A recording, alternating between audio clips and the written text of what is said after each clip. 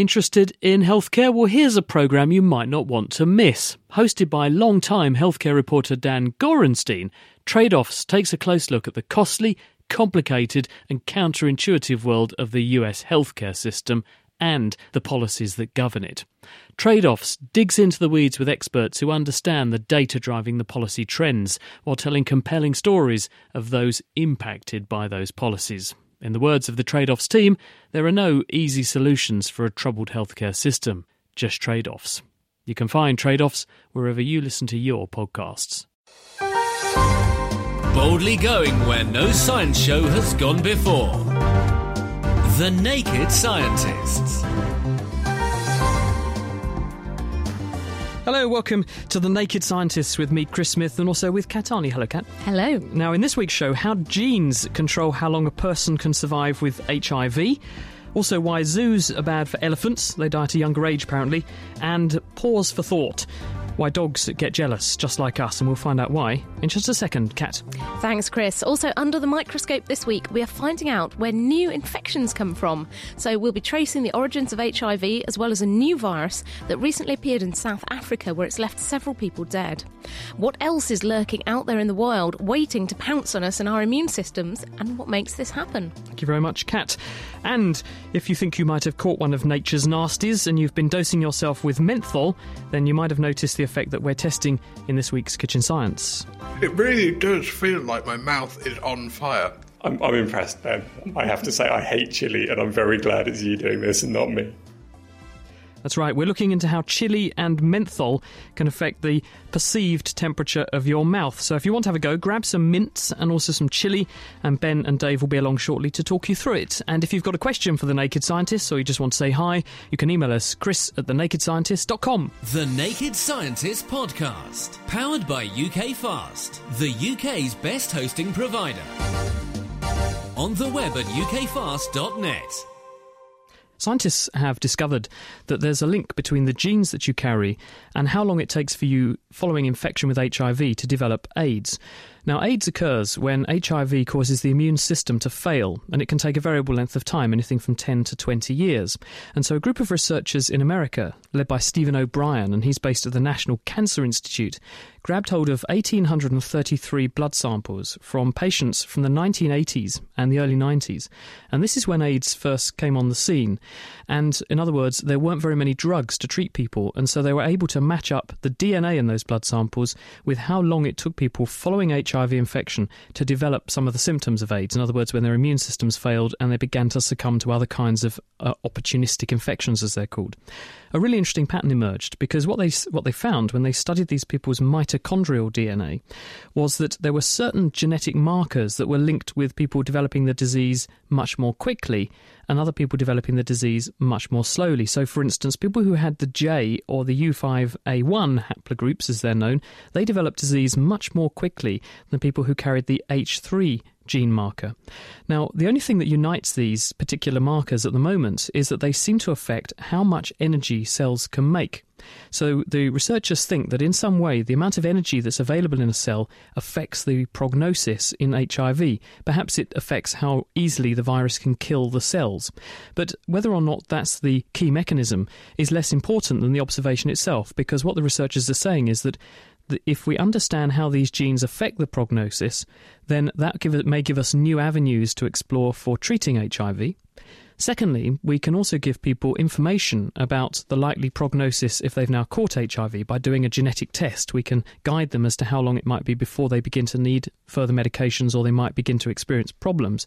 And thirdly, it may also be that there are certain combinations of drugs that work better in certain people with certain ones of these markers than others, and therefore it will be a useful waymarker for us now to begin to understand how drugs interact with HIV and which drugs people with some of these markers should be on. That's really interesting, because I've got a similar story, but from the world of cancer. And this is really the way that medicine's going nowadays, is trying to understand the genes that are in in a person, or maybe in the case of cancer, in their tumour, and trying to figure out how best to treat them, because it really is increasingly clear that old saying, one size fits all, certainly doesn't work when it comes to cancer treatment. And the more that we discover about these genetic faults, the more it's possible to divide tumours into subgroups, which then may in turn respond differently to different treatments. And a really good example of this is the breast cancer drug Herceptin, because this only works for patients whose tumours have high levels of a molecule called HER2. And now scientists in Edinburgh, funded by Cancer Research UK, have made an important discovery which could help to improve tailored treatment for breast cancer. And they found that a genetic test that's actually already being used in breast cancer patients could predict whether an individual will benefit from certain drugs or not. And in fact, we could see it becoming standard clinical practice in just a year or two. Now, it all boils down to drugs called anthracyclines, and there's a very common one called epirubicin. And this is a very effective drug for breast cancer, but doctors know that it only works in a certain group of patients. So, obviously rings bells going, there must be a genetic root to this. And also it causes quite bad side effects. So you really only want to give it to people if you know it's going to work, and not give it to people where it won't work, because then they'll have the side effects and none of the benefits. And so Professor John Bartlett and his team have been looking at tumour samples from more than 2,500 women who've been on clinical trials for epirubicin to try and figure out if there's some genetic thing in common with the ones that respond to the drug and the ones that don't. And in the end, they found that women who had extra copies of chromosome 17, this is known as chromosome 17 duplication, were likely to respond to the treatment, but women with the normal number, that's just 2 copies, were less likely to respond. And here is where it gets really interesting, because this extra dosage of chromosome 17 is already known to be involved in breast cancer, because it's the region of our genome that harbours HER2, the gene that makes the protein that responds to Herceptin. And in fact, there's already an effective genetic test to look for duplication of this region, because it's how many doctors look to see if you're suitable for Herceptin. So in fact, we've now got the test, we've got the drug, and so they're still waiting for the results of one more big clinical trial to come in to prove whether this is really validated in the clinic. But we could actually see this becoming clinical practice very soon. It's fascinating, isn't it, to think that not so long ago people viewed cancer as pretty much a homogeneous condition. You had cancer in a particular organ and we thought that it was the same disease. But if you drill down finely enough, you'll find that every cancer is pretty much unique, isn't it? Absolutely, in the same way that we're all unique. I mean, you can draw cancers into subgroups of some types. For example, breast cancer, I think, is now up to maybe even 20 subgroups, but there's certainly 6 major subgroups, and they all respond slightly differently to treatment. Do you think we'll ever actually have a clear picture as to what the best way to treat any given cancer is, given that uniqueness? Well, certainly some of the genetic studies have pulled out similar patterns, and the idea is that you look for a molecular signature or sort of hallmarks of your cancer, and you can go, well, you've got most of these that put you into this profile, or most of these that put you into that profile. And in the cases already, we have some drugs that specifically target certain mutations in some cancers, and they work pretty well. So the hope is there'd be more drugs like that, and certainly more genetic tests as well. Thanks, Kat. Well, to another major problem around the world, and that's Giardia. Now, if you've ever had this, then you will definitely know what it is and you won't want it again. But it's a protozoal, so a miniature parasite, cause of GI infections. It causes diarrhea, it causes vomiting symptoms, and it causes malabsorption, and it can cause very severe infections in people that don't have access to medical care. So it's a little parasite which has a little flagellum on it, so it has a tail that it whips around to make itself move, but it's very easy to catch. It spreads via contaminated water, and when it gets out of the body, it forms this very powerful spore which is inactive. It's very hardy, it's like a husk, and it can survive chemical treatments and all kinds of things, which means that it's actually very, very easy to transmit, and that's why it's such a major problem worldwide. And in the last few years, scientists have worked out what the genetic code is. They've sequenced the genome of Giardia, and this has given a number of clues as to how it's such a successful parasite, because ultimately when we do these kind of studies, you're looking for ways to treat the thing. And one other thing that's emerged is that this virus is like the Joseph of the microbiological world. It has a coat of many colours. If you look in its genome, the virus has got a repertoire of nearly 200 genes which code for coat proteins. And the interesting thing is that they only get used singly. So if you look at a bug, it only ever uses one of these genes at a time. So it doesn't have a whole sort of coat of many colours on its surface. It just has a huge genetic wardrobe, and it picks out of the wardrobe one particular outfit and wears that. but then its daughters might decide instead to wear a different coat from the outfit, a different outfit from the wardrobe. And scientists just didn't have a clue how this was being achieved. And also, if we don't understand how it's being achieved, then we can't use it or manipulate it in order to find new ways to treat the bug. But now there's a group of researchers who are based at the Catholic University in Cordoba in Argentina. This is Hugo Lujan and his colleagues. And they've got a paper in Nature this week where they have discovered how this amazing sort of genetic shuffling is achieved. And it uses the same technique that a group of American scientists got the Nobel Prize for discovering a few years ago, and that's RNA interference. So what happens... My favourite. Well, what happens is that this parasite turns on a particular protein coat. It says, right, I'm going to have that red jacket, for example, and then it makes the mirror image genetic sequence of all of the other genes for everything else, and these cancel out the expression of the genes for all the other coats in the cupboard, so none of them get turned on. Now what the scientists need to try and understand is how it does that, and then how it decides one day, I'm going to switch coats and outfits now. And why this is so important is that if it keeps changing its outfit, it keeps changing its appearance, the immune system can't recognise it. And it also, by changing its outfit, gives it the ability to penetrate and invade new environments. So this is an important technique on the part of the bug. It's important that we understand how it works. But now there's an insight. It uses RNA interference to do it, which suggests that we might be able to throw a genetic spanner in that works and find a new way to tackle the parasite. Absolutely, because there'll only be one mechanism by which it's shutting down all these genes. That is really cool. I love that kind of area of science. It's the area I did my PhD in, and I'm still fascinated by it. But now, away from the biological world, sort of the microbiological world, and to the macrobiological world, and elephants. Now, everybody loves elephants. They're big, they're kind of cuddly in an elephantine way, and they're often a very big attraction in any zoo. But there's been some rather sad news published this week in the journal Science, which suggests actually that life in the zoo may not be all that good for them. And researchers from the RSPCA, along with other colleagues, did a survey of nearly 800 elephants living in zoos and compared them to around 3,000 elephants who either lived wild in the Amboseli National Park in Kenya or were working with loggers in Burma. And the results of this mammoth survey were quite shocking. And the African elephants in the national park lived for around an average of 56 years. And even those that were poached or killed by humans lived for an average of 36 years. But African elephants in the zoos only made it to an average of 17 years old. And we know this is because adults are dying younger, because the death rates are actually similar among baby elephants across the two different populations.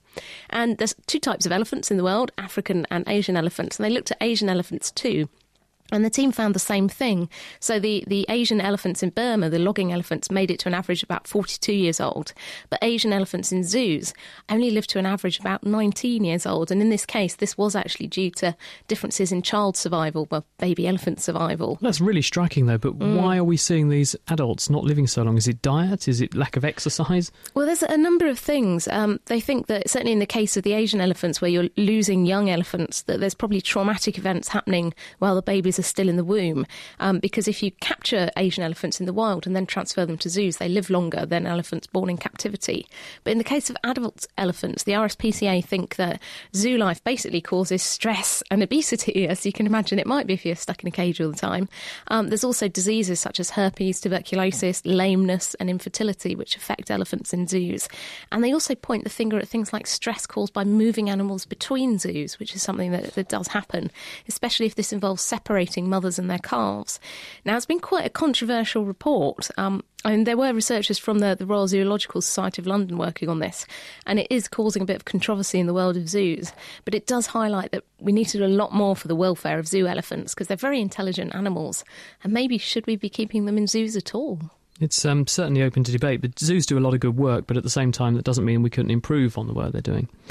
Now, just to finish off, and talking about animals, I know you're very fond of dogs, and you do a great great dog impression. Okay, that'll do.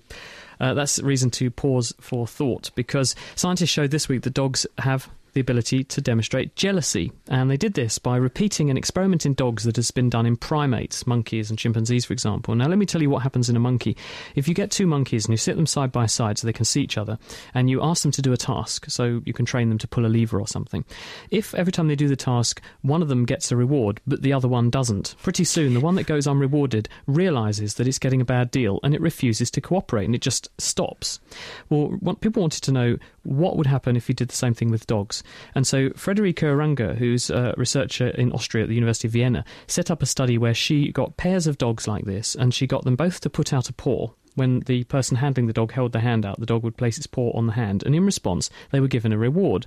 But then in the second series of trials, one of the dogs got a reward in full view of the other dog, but the first one didn't. And they wanted to see what would happen if they kept doing this. And after a short while, the dog pretty soon gave up the ghost and was not interested, and as she puts it, the dog just laid down and went to sleep and refused to cooperate, and it wouldn't look the instructor in the eye anymore because it knew that it was looking so sorry for itself that it just couldn't understand why it was being so sorely treated, and it refused to cooperate.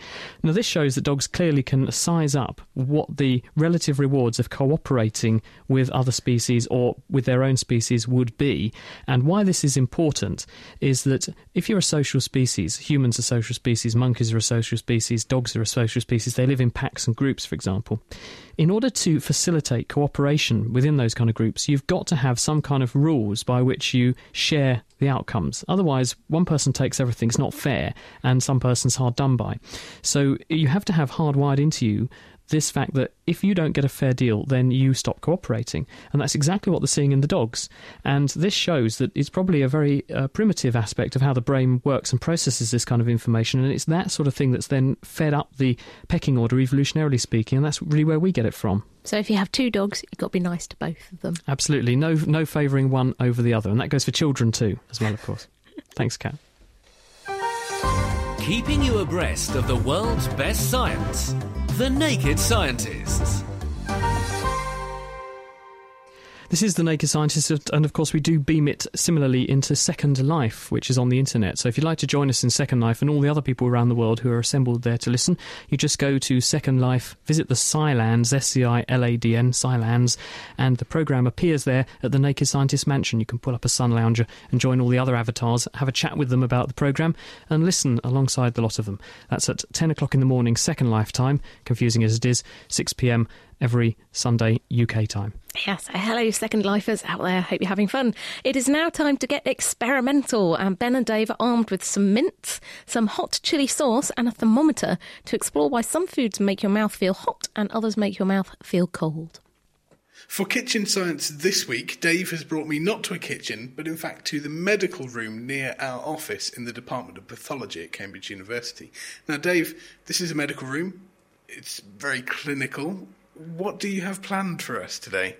Well, the main reason we're here is because it's just a convenient room, but we are going to be using something which you might find in your medical box at home. You're going to need a thermometer, just one to put in your mouth to measure the temperature of your mouth, some mints, and maybe some Tabasco sauce if you're that way inclined. Okay, so this could indeed turn into a medical emergency if we have too much Tabasco sauce going around. So what do people need to do at home? Should we start off with you doing something, Ben? What I'd like you to do is take a mint and put it in your mouth. I think I can do that, yes. We have here a small tin of very strong, very little mint, the sort you might buy for a car journey, so I'll pop one in. Should I be chewing or sucking? Sucking, I think, is better. Basically, I just want you to gently suck on that and tell me if you have any strange sensations in your mouth. Well, it's very sweet. It's very minty. It's very nice, in fact. And it does feel that my mouth is starting to get a little bit cold. Yeah, this is something you might have noticed at home, that when you eat mints, your mouth feels really quite cold. Now, what I want you to do at home is to do an experiment to find out whether that's a real effect, or whether there's something psychological going on, something biological going on. So what I want you to do is get your thermometer, measure the temperature of your mouth before you eat the mint, put the mint in there, suck it for a couple of minutes, then measure the temperature of your mouth again and see if it's changed much. Okay, well, we didn't take a base measurement, so I'm just going to enjoy this mint. And then why do you have Tabasco with us? Well, something else you may have noticed is that when you eat chili, your mouth feels really hot. So I thought we could try and do another experiment, inflict some chili on your mouth in the Tabasco sauce and see whether the temperature changes at all. So please have a go at home, measure how warm your mouth is, chew on a mint or maybe taste a little bit of Tabasco and then see how warm your mouth is afterwards. Let us know if there's been any change and we'll come back later on in the show.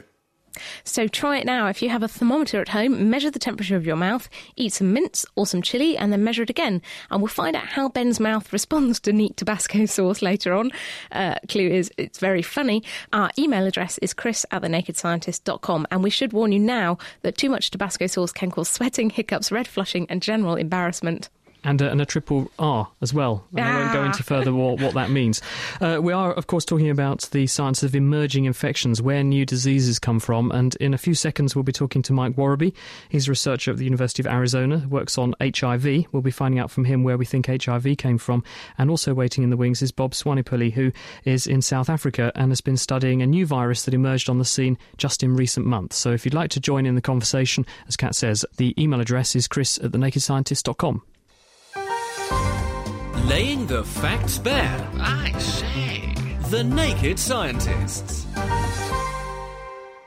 It's The Naked Scientists with Chris Smith and with Kat Arney. I've got some questions here for you. We have a question in from Bailey, who wants to know, how do viruses cause disease? That's what we're talking about. How does it all start? OK, well, viruses are not actually living. They're just an infectious bag of genes. So, in other words, they are some kind of coat which surrounds infectious genetic material. This can be DNA, which we've all heard of, we've all got that, or its genetic relative called RNA. Viruses are so tiny. For instance, a flu virus is about 1/10,000th of a millimetre across. So that's too small for them to have any of the machinery they need to make new viruses inside themselves. They need to hijack a cell to do that. And there are viruses for plants, there are viruses for animals, there are even viruses for bacteria. Bacteria can catch a cold too. So the flu virus or whatever has receptors which are like viral Velcro on the surface of the virus particle. They will lock onto a target cell using this chemical receptors on the surface, which docks the virus with the cell surface, and they then go into the cell. Once they're in the cell, they use the cell like a factory. They take it over and make it produce thousands, if in some cases millions of copies of new viruses, which come streaming out of the cell. They infect other cells to make more virus, or they escape from the body and infect a new individual. Now, when they're damaging cells, when they're infecting cells, they can potentially kill them. That's called lytic infection. And when they kill a cell, obviously, that has a consequence for us, because if it's a cell in your airway, for example, it might therefore damage the mucosa, the lining of your airway, and this means you get inflammation, a runny, blocked up, sniffy nose, plus because you've got damage to the lining of the nose, you might get a bacterial infection on top, so they can cause secondary infections. Or something like Ebola. Ebola's a virus, isn't it, where it basically just breaks down the tissues in your body? Yes, well, it depends on what's called the tropism. It depends on what sort of cell the virus targets, because if the virus goes into cells in your respiratory tract, then it can damage the respiratory tract, and flu, for example, can damage the lungs, and this can cause respiratory failure in very severe influenza. Other viruses have a tropism towards other tissues. So, for example, HIV, which we will be talking about more in a minute, has a tropism towards cells which have a CD4 chemical marker on them. Those are immune cells. They're immune cells, and so the virus goes into those cells. It can loiter in the cells for a long time before it actually does anything, but often it can damage the cells and lead to them becoming dead, being destroyed, and if you lose those cells, your immune system is disabled. So there's a whole host of ways in which the viruses can damage different parts of the body. If you look at polio virus, for example, this comes out of the intestine, goes in the blood, goes to your spinal cord, it then invades motor neurons. These are the cells that supply your muscles, and the virus grows in the motor neurons, killing them in the process, and this paralyzes you. So it depends on what sort of cells the virus is targeted at to determine how likely it is to cause some kind of damage to that tissue and how likely it is to have consequences that are clinically manifest or how serious they are. And a really quick one here from Lyle Rawlins, who wants to know, why are cold sores so painful? I get them on my nose, they're really painful. Oh, cold sores are the herpes virus. This is herpes simplex, and there are two types of herpes simplex, type 1 and type 2, and cold sores traditionally are caused by type 1 herpes, and so this is a virus that gets into your body usually by the age of 3. Most of us have picked it up, usually from kissing our parents. The first manifestation of it is it goes into cells in the mouth and throat and infects those cells, amplifying the virus many, many times over and increasing the infectious dose many, many times over. And so the first presentation of it actually is you get a sore throat and a high temperature and some glands come up around your throat. It then appears to go away for a long time. Some people think they never see it again. But what actually has happened when it was giving you that sore throat was the virus was also infecting sensory nerve endings that supply your mouth and throat. And these nerve endings then transmit the virus back to the spinal cord or to what's called the dorsal root ganglion, which is where the cell body for those nerves lives, adjacent to your spinal cord. Or in the case of the head and neck, it goes up to the trigeminal ganglion, which is underneath your brain. And this is where the virus hangs out, just as a small circular piece of DNA for the rest of your life. And if you go to the post-mortem room and you study people who've died, you can find evidence of the virus living in 80% of the population's nervous system. And periodically, and in response to poorly defined stimuli, but these can include menstruation, they can include sunburn, they can include tissue trauma. If you put a cigarette burn on a bit of skin, this can sometimes make it happen. Some signal goes back up the nerve, says to the virus, you're threatened, you need to come out. And it then reactivates, and the DNA turns on again, makes fresh virus particles inside the cell. They come back down the nerve cell to the patch of skin that nerve cell supplies. The virus comes out of the nerve, onto the skin, grows in the skin cells, producing an infectious lesion. That's the cold sore. Yeah. And the point of this is that the virus then uses the cold sore to infect another person, because when you kiss someone, you're infectious. And that's how the virus gets around. But the rest of the time, it's hiding inside your nervous system. And when it reactivates in that way, it can damage the nerve it's in. And those nerves very often are pain nerve fibers. And so they get stimulated by the activation of the virus. And that's excruciatingly painful. And it can persist for a very long time. That does explain it, yeah. Oh, I get them right up inside my nose. This is Absolutely. horrible. Ouch. The good way to treat them is with a drug called acyclovir, which is very effective. Now, we're talking this week about emerging infections, including viruses, and one of the best examples of that is HIV, human immunodeficiency virus. But where did it actually come from, and when? Well, joining us now is Mike Worreby. He's a professor of evolutionary biology at the University of Arizona. Hello, Mike. Hi, Chris. Welcome to The Naked Scientist. So, what do we think is the origin of HIV, and when did it first pop up in humans? So this study that we recently published, we used some archival samples. So we went kind of in a time machine back to 1960 and sequenced a variant of HIV from that time point. And from that vantage point, it became possible to kind of home in on when we think the pandemic strain first started circulating in humans. And it's pretty early. The virus maybe celebrated its 100th anniversary in humans. Our best guess is about 1908, plus or minus 20 years. Well, first of all, let's just take a look at how you came by these samples. So what was the work that led up to you being able to say, I've got examples of the virus from 1960? Yeah, actually, it kind of traces back to last time we talked 4 years ago. It was regarding some work I'd done collecting virus samples from chimpanzees in the Congo. So that's one way you can go about investigating the origins of the virus. You can look at the modern counterparts in the reservoir species. At that time, I started, actually even before that, I started thinking about other ways that you could get at it. And the obvious thing was to try to get human samples that go really far back in time. And the state of the situation at that time was we had one little glimpse, a fragmentary sequence from one HIV patient from 1959, and then there was no sequence at all until the late 70s, early 80s. Because that 1959 sample was a blood sample that someone had luckily stored in a freezer for years, wasn't it?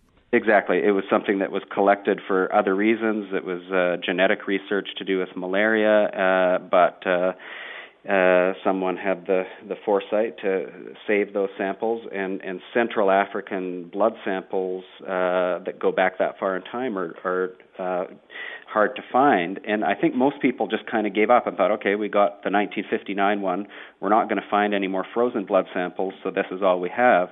What I thought about was, are there other kinds of samples that aren't in freezers and aren't so delicate? So I turned to paraffin-embedded wax tissue specimens, biopsies and autopsy specimens that are routinely taken in hospitals and clinics around the world and then put in the cellar and archived. And it turns out it's kind of painstaking, but you can get gene sequences out of these things. And who happened to have some of the right sorts of paraffin-embedded tissue you could study? Well, the one that yielded this sample from 1960 was actually stored in Kinshasa, the capital of the Democratic Republic of the Congo, at the University of Kinshasa. And what I did for quite a few years, actually, was just kind of put out feelers and did sleuth work and talked to a lot of old Belgian scientists and physicians who had connections, had either done work in the Congo back in the day or knew people who did, and eventually turned up many old samples like this, and like I say, it was samples that were sitting right in Kinshasa all this time that yielded this sequence. So you go to old human tissue, you've got tissue from 40 plus years ago, nearly 50 years ago, and you can find HIV in that. What does that tell you about where HIV came from, and how do you wind back the genetic clock to work out when it first popped up in humans? Okay, the first thing it tells us is you can compare the 1960 Kinshasa sequence to the 1959 Kinshasa sequence. And it's kind of like having a human genome. It's great. It tells you lots of things. As soon as you have a chimp genome to compare against it, there's a whole lot of other things that you can tell by comparing. Once we had these two viruses and put them side by side, we could see that they were really pretty surprisingly divergent. So even at that early date in 1960, a direct comparison of the sequences indicated, okay, these things have spent a long time evolving away from their common ancestor, decades and decades. The other thing that we could do now is plug those early sequences into a more sophisticated analysis using more than 100 sequences worldwide, and they really helped calibrate the molecular clock of these viruses and allowed us to estimate with a lot of precision when the virus started spreading in humans. And like I say, it's many decades before even 1960. But something must have happened, say, 100 years ago in that part of Africa to make HIV appear. The closest relative of HIV is SIV, a virus which you find in chimpanzees. So what was going on in that part of Africa that meant that this chimpanzee virus got into people? Exactly. So this is one of the coolest things about the finding. First of all, there are all sorts of SIVs from different primates that are circulating out there. And so this big question is, if these things have been around, why didn't they cross in earlier or later? Why now?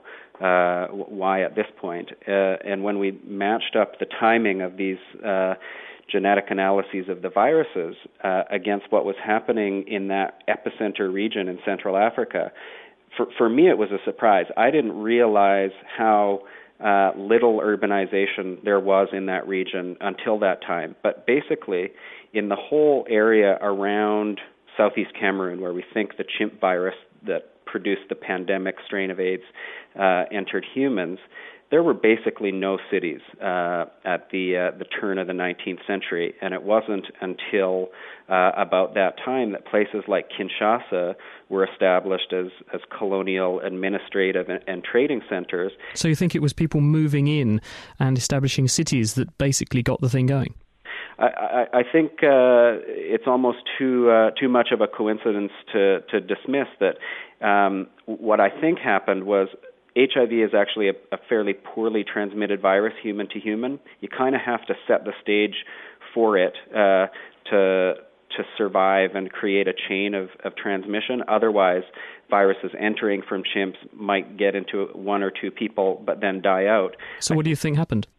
Well, with the advent of cities in the region, cities make life a lot easier for HIV. They bring people into high densities.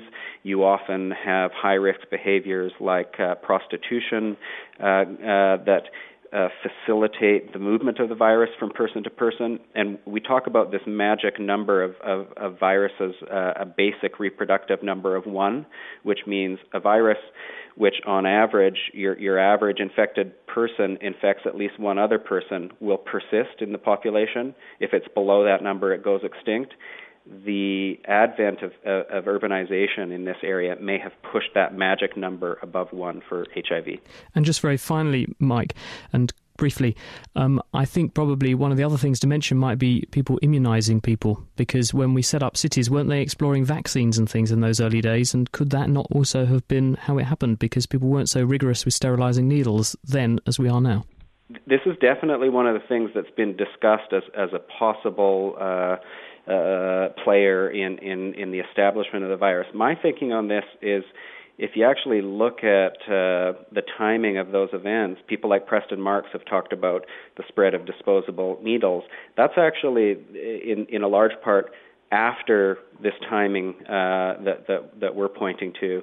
And the bulk of the transmission of the virus in sub-Saharan Africa still today is through sexual transmission, and I don't see any reason to think that the establishment of the virus had to do with things like dirty needles either. They probably play a minor role in transmission, but I don't think they're the key. So it's more likely that it's all down to that good old-fashioned population. Thank you very much, Mike Warraby from the University of Arizona. Kat. Now, as well as HIV, there's been numerous infections that have plagued us, a human population, in the past, and they've often come about quite suddenly, and they usually come from other animal species. For example, diseases such as SARS, or bird flu as we know it, is a good example of these kind of emerging infectious diseases as they're known. But what does cause an infection to jump the species barrier in this way? We sent Meera Senthilingam along to meet Kate Jones from the Zoological Society in London, where she's been working on an emerging disease map to try and pinpoint where the next pandemic might pop up. Emerging infectious diseases are diseases that have basically increased in incidence, impact or range, or they've newly evolved, like multi-drug resistant TB or malaria, or entered the human population for the first time, like SARS or Ebola or HIV/AIDS.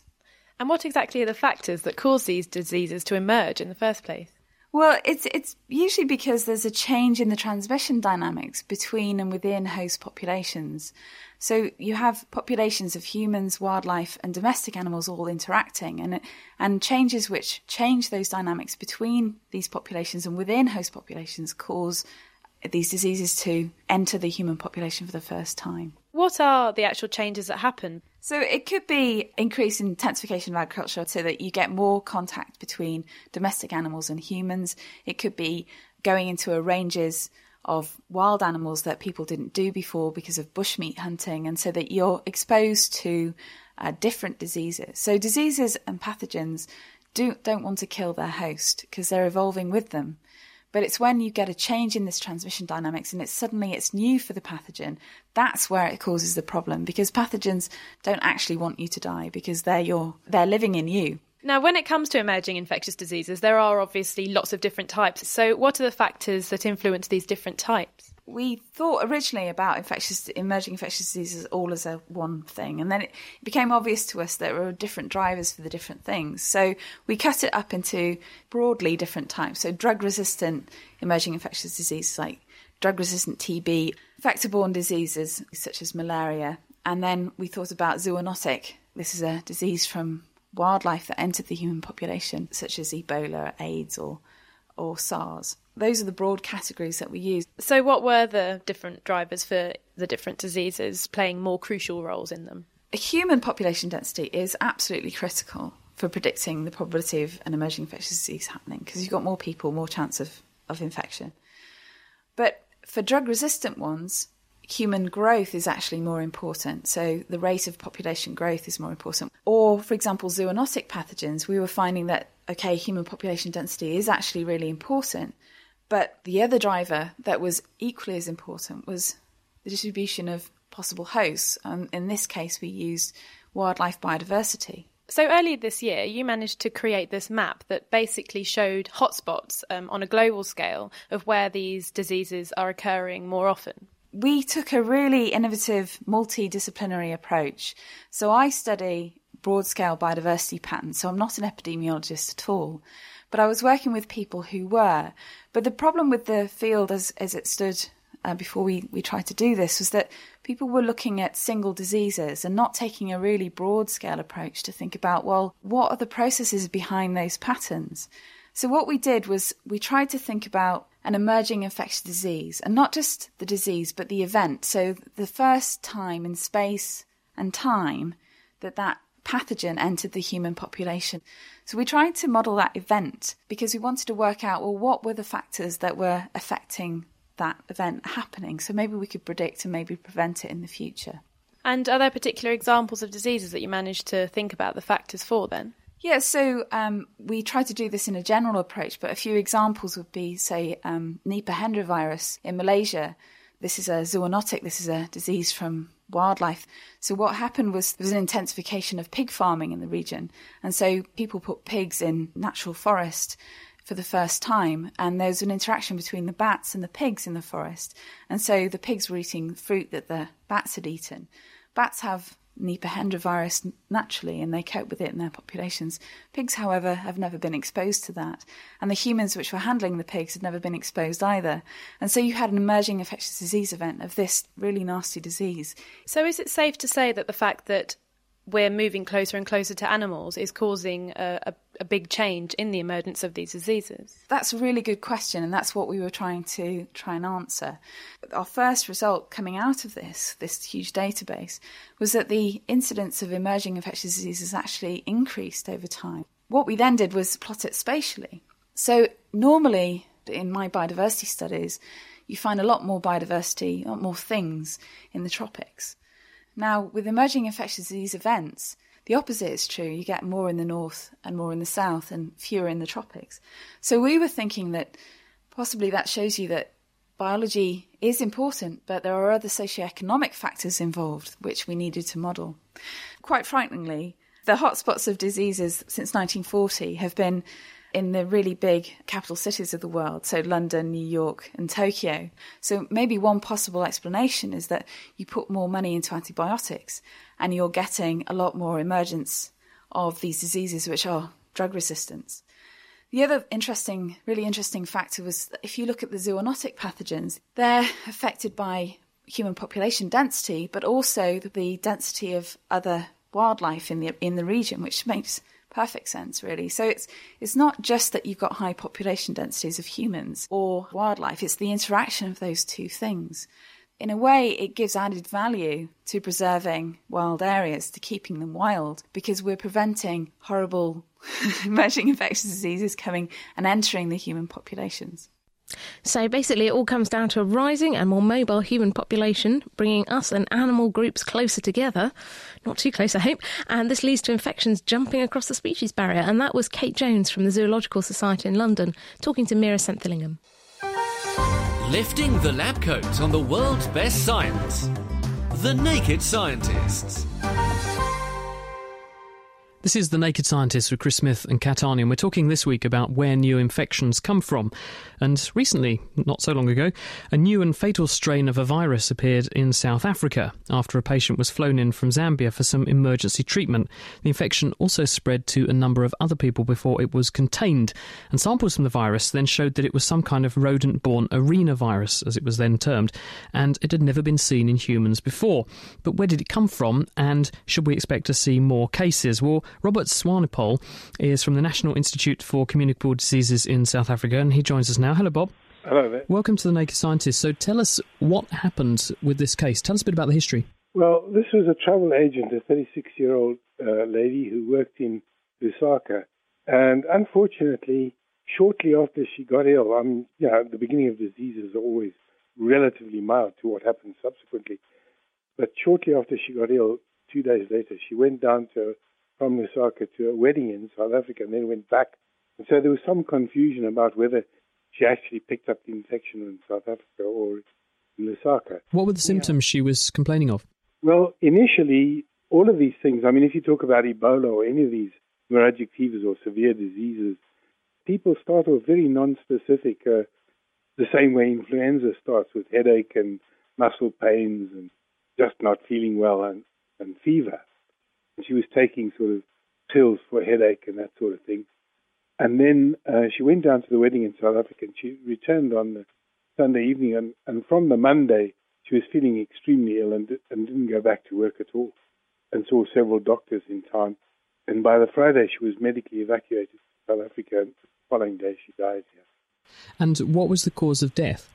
What normally happens is people who are extremely ill, whether it be Ebola or anything else, the picture is very similar to, say, even a bacterial infection, a so-called septicemia. It could be typhoid, could be meningococcal septicemia. So it's a very similar picture. And so clinically, the clinicians do the right thing. They pump these people full of antibiotics in order to save life. But the trouble is then, if you do a blood culture to try and diagnose the illness, you're not going to find the answer because there's all those antibiotics. And so people die of one-off, shall we say, illnesses like that in every city in the world every day.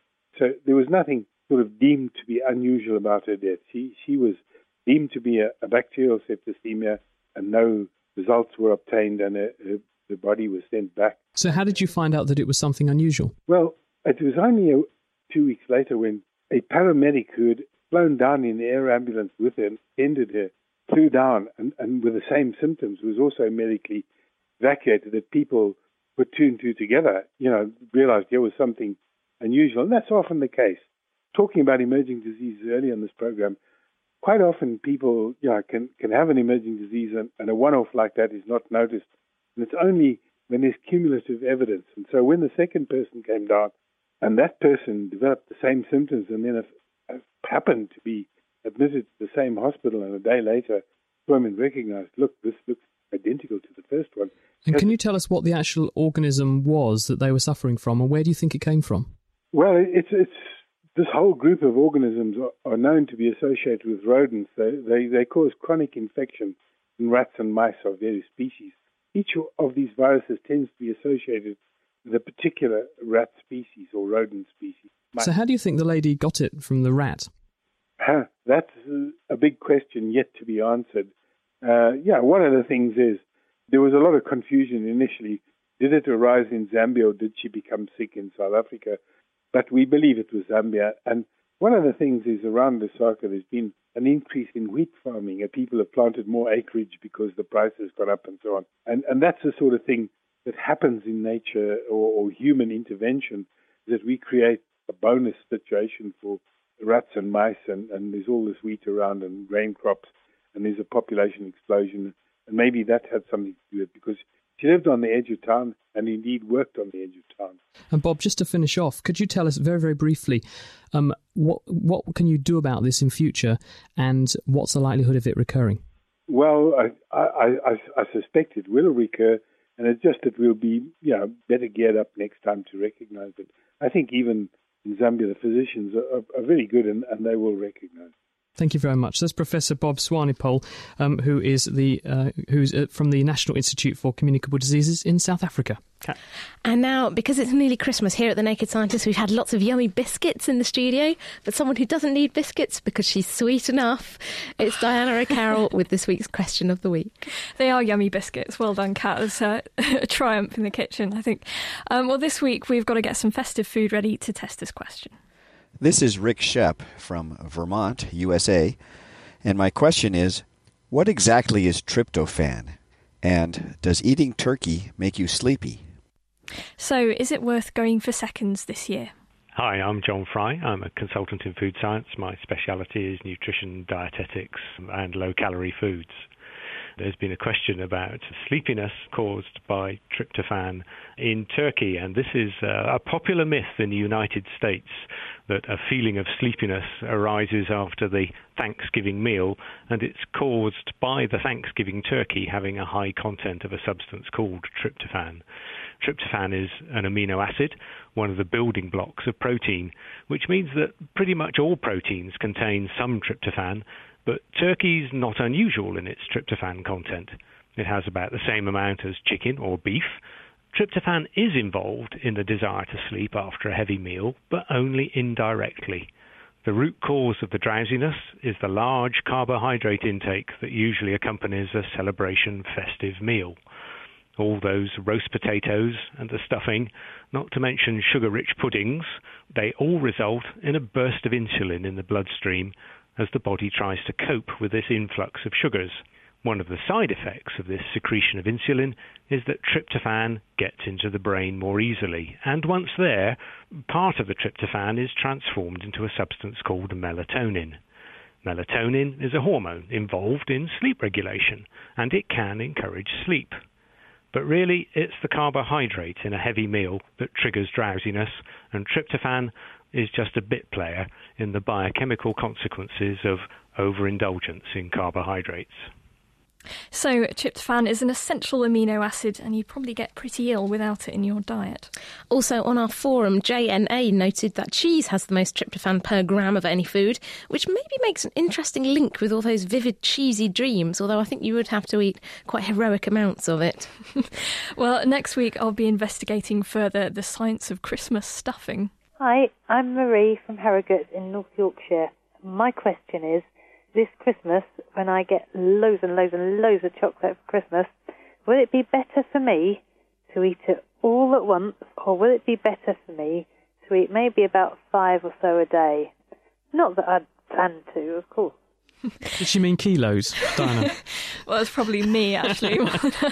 Well, it's a tricky question, isn't it? Do you gobble it all at once, or do you nibble at it slowly? Let us know what your tactics are by emailing chris@thenakedscientist.com or by writing it on our forum at thenakedscientist.com/forum. Thank you very much, Diana O'Carroll, for this week's Question of the Week. Bringing the facts to bear. The Naked Scientists. It's The Naked Scientists with Chris Smith and with Kat Arney. Now, earlier in the show, Ben and Dave set out to investigate the biological basis of mint making your mouth feel cold and chili making it feel hot. Now it's time for Ben to take the Tabasco temperature test, all in the name of naked science. Welcome back to Kitchen Science, this week coming from a medical room in the Department of Pathology at Cambridge University. We have with us today an oral thermometer, used for measuring temperature, of course. We have some mints, and we have some Tabasco sauce. And we're going to find out if the cold mouth effect of mints, or the really hot mouth effect of chili, is a real effect, or if it's really just a trick. So, Dave, first of all, I guess we need to take a base measurement of my mouth temperature. So I've got a little digital thermometer here. I'll turn it on, and I'll put it in your mouth. So how long do I need to keep this in for? Basically, you want to leave it in there as long as your thermometer wants to be left in. This one bleeps at us when it's ready. We're measuring the temperature where you're going to be having the mint later, so at the moment it's on top of your tongue, so remember to put the mint where you're measuring the temperature. We'd expect the temperature of your mouth to be a bit below your core body temperature, which is 37 degrees centigrade, because your tongue is quite a long way away from your heart and your major organs, and you're breathing past it, which will cool it down. Oh, now that seems to be bleeping. It seems to reckon the top of your tongue is 36.3 degrees centigrade. Okay, 36.3 degrees, so we'll need to remember that. And now I need to eat yet another one of these delicious mints and see if I get the right cold effect. So I'll pop this in. While I'm sucking on this mint, how does my mouth detect temperature anyway? Well, your mouth, and in fact the rest of your body, has got two types of temperature sensors. Ones which sense temperature increasing, heat sensors, and others that sense temperature decreasing, cold sensors. With the cold sensors, if the temperature drops, then it opens little gates in the side of the nerve cell, and this allows charged sodium ions in, which changes the voltage inside the cell. This change in voltage triggers a signal called an action potential, which goes up the long tail of the nerve cell up towards the brain.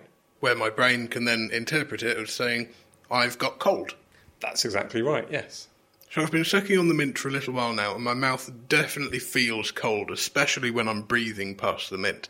So shall we measure the temperature again and see if there's any real change? That sounds good.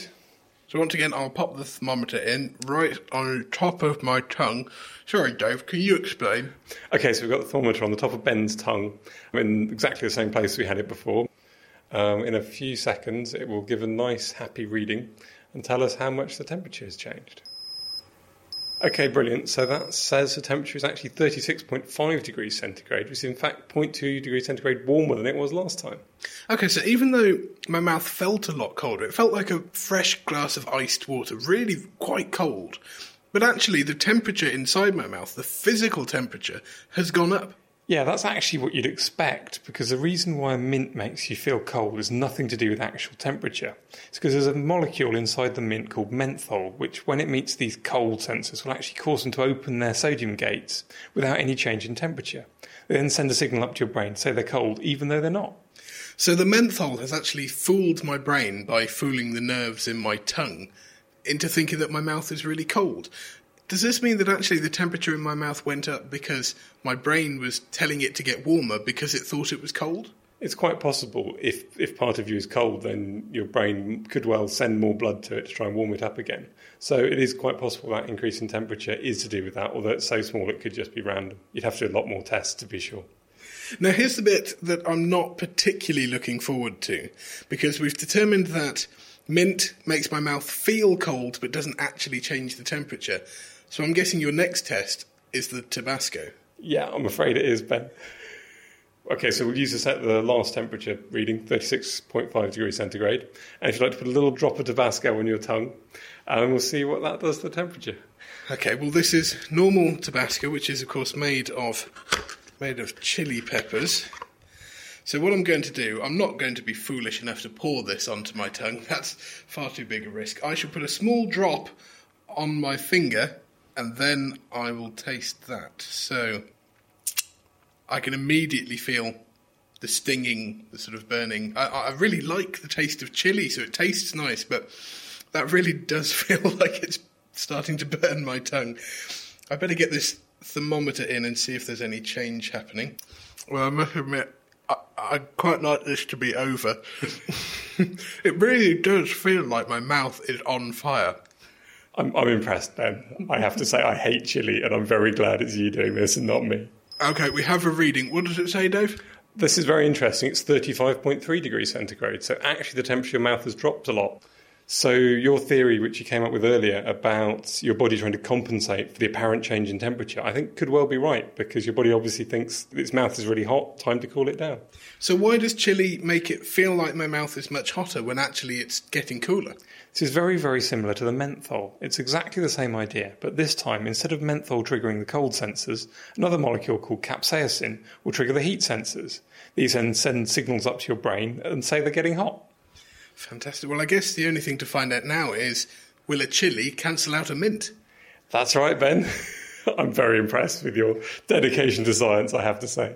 Okay, well, I'm going to try some Tabasco sauce on one of these mints and see if they cancel out, but I think you should try that out at home. So let us know if you found any temperature change, and let us know your experience with mints and Tabasco, and we'll be back with more next week. Idiots.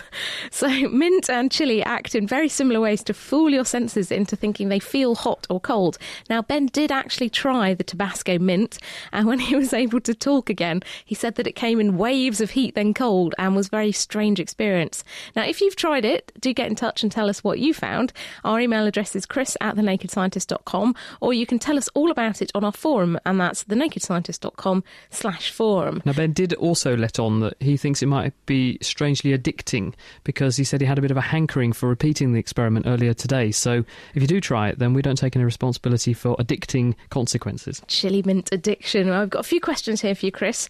A question from Andrew Douch, and he says, why were colds so bad for indigenous inhabitants? Presumably this is the stories you get of when explorers go to isolated communities and then all the people get really bad illnesses. That's true. And the reason is that isolated populations in distant geographical areas, which, in other words, when we say isolated, were cut off from the mainstream viruses circulating and other infections circulating where there were big populations, say in Europe, those individuals didn't have the same selective genetic pressure to have a more powerful immune system. So if you compare the number of genes that people who are Native American Indians and South Americans, for example, had for their immune system presenting information to itself. So when a cell gets an infection, it presents various aspects of what it's seeing washing around the body to the immune system in these things called HLA genes. Well, the native populations had far fewer of these than the Europeans did. So viruses that breed in Europe are much more virulent under those circumstances because they have to have all these immune evasion strategies built in order to outwit the much more powerful immune presenting abilities of a European population. So they're really nasty. They tend to be more powerful, yeah, and if you take them to a population that are more vulnerable, they haven't seen them before, therefore there's been no pressure on that population to evolve these defence mechanisms. Those kind of viruses are like a souped-up virus, and it's overkill. They don't need to be that powerful, and it makes people much iller than it would otherwise be. So there's the evidence that viruses are programmed to cooperate with the immune system of the host they naturally infect, and if you put them in a different context, they can be much worse because they're over-optimised for that particular host. So I'll just tear through it. On a related subject, in treating viruses, a question from Ivan Doikov here, and he says, can we target the unchanging portion of virus genetic material? This is the RNA, the code that's in the virus. Yeah, what he's getting at is that some viruses change bits of themselves, like the flu changes its H genes, hemagglutinin genes, so that the surface coat of the virus looks a little bit different. This is called genetic drift. And this is down to genetic mutation. When the RNA copies itself, it makes mistakes, and this translates into a slightly different structure for the virus. This is useful to the virus because it makes it look different, so the immune system struggles to recognise it a second time. But some bits of the virus do such a crucial job that they can't afford to change, because if they did, they would therefore impair themselves. So there are some unvariable or invariable bits of the virus that don't change. And what he's asking is, could we exploit that in order to make better treatments for viruses? And the answer is yes. There are several examples of how people are trying to do this. A good example is in flu itself. There was a recent study that was published in PNAS where researchers looked at the way in which a flu vaccine works. And flu vaccines are based on the hemagglutinin coats of the virus. You just make a virus, put it into an egg, you get some virus shrapnel, if you like, out of the egg, and you inject that into people. But if you watch how the flu changes over time, a vaccine that works against one type of flu might not work against another. But if you get lots of examples of flu virus, compare them genetically, you can find elements of the surface coat of the virus that have never changed over that time. And if you make a vaccine out of that, and in the case of the paper I'm referring to, these people did it with a DNA vaccine. They just injected the DNA from that little bit of the virus coat. That hadn't changed, and it was very effective against a very broad repertoire of viruses, so that might be a better way of doing it. Another good example is HIV, which has to bind onto CD4 receptors on the surface of our immune cells. Well, if the virus were to mutate that bit of itself too much, then it wouldn't be able to infect anymore because it wouldn't be able to recognise the target. And so researchers are now looking at ways to specifically target the structure on the virus, which the virus keeps very hidden, but which doesn't change, in order to block HIV. Fascinating. And a final question from Steve in Norfolk, who says he's been discussing with his family the question on where does sexually transmitted diseases originate. They must come from somewhere. A lot of these are obviously viral, some are bacterial, but where do sexually transmitted infections come from? Well, the answer is wherever there is an ecological niche, something will spring up to occupy that niche. So, in other words, where you've got an opportunity for spread to occur, and you've got humans coming into close personal contact, and it doesn't matter whether you're kissing someone and spreading Epstein-Barr virus that causes glandular fever, or you're talking about other kinds of viruses and bacteria that can spread sexually, there is an opportunity for spread to occur, and you have a certain environment which is becoming in contact with another environment, and that means there's an opportunity for anything that can tolerate those environments or exploit it to spread. And so because you have those opportunities and that contact, anything that becomes able to exploit that environment will do so. That's just nature. And if, as viruses and bacteria evolve and change to exploit those environments, so they become specialised to do just that. And if you look at Neisseria meningitidis, the bacterium that causes meningitis, it's got a relative called Neisseria gonorrhoeae. In other words, the same kind of family, almost exactly the same species of bacteria can cause gonorrhea down there, and it can cause meningitis up there. But if you move one to the other location, they can cause a sort of similar infection and similar manifestation in both places. So if someone gets Neisseria meningitidis down there, then they, instead of getting meningitis, they can, however, get a bit of an infection. I hope that we've shed some light on the science of emerging infections. Thank you very much to Kat Arney for coming in this week. Have a great Christmas, Kat, and see you in 2009. You too. Also, thank you to our production team, Tom Simpkins, Mira Senthilingam, Ben Valsler, Dave Ansell and Diana O'Carroll. We're back next week with a special Christmas extravaganza. We'll be testing the claim that hot water freezes faster than cold water. We'll also be finding out how to combat that morning after feeling, and also looking into how alcohol actually affects your brain in the first place. So do join us for that question and answer phone-in extravaganza. Send your questions, if you have one, to chris@thenakedscientist.com. Have a great week and see you next time. The Naked Scientist podcast comes to you from Cambridge University and is supported by the Wellcome Trust, the EPSRC and UK FAST. For more information, look us up online at nakedscientist.com.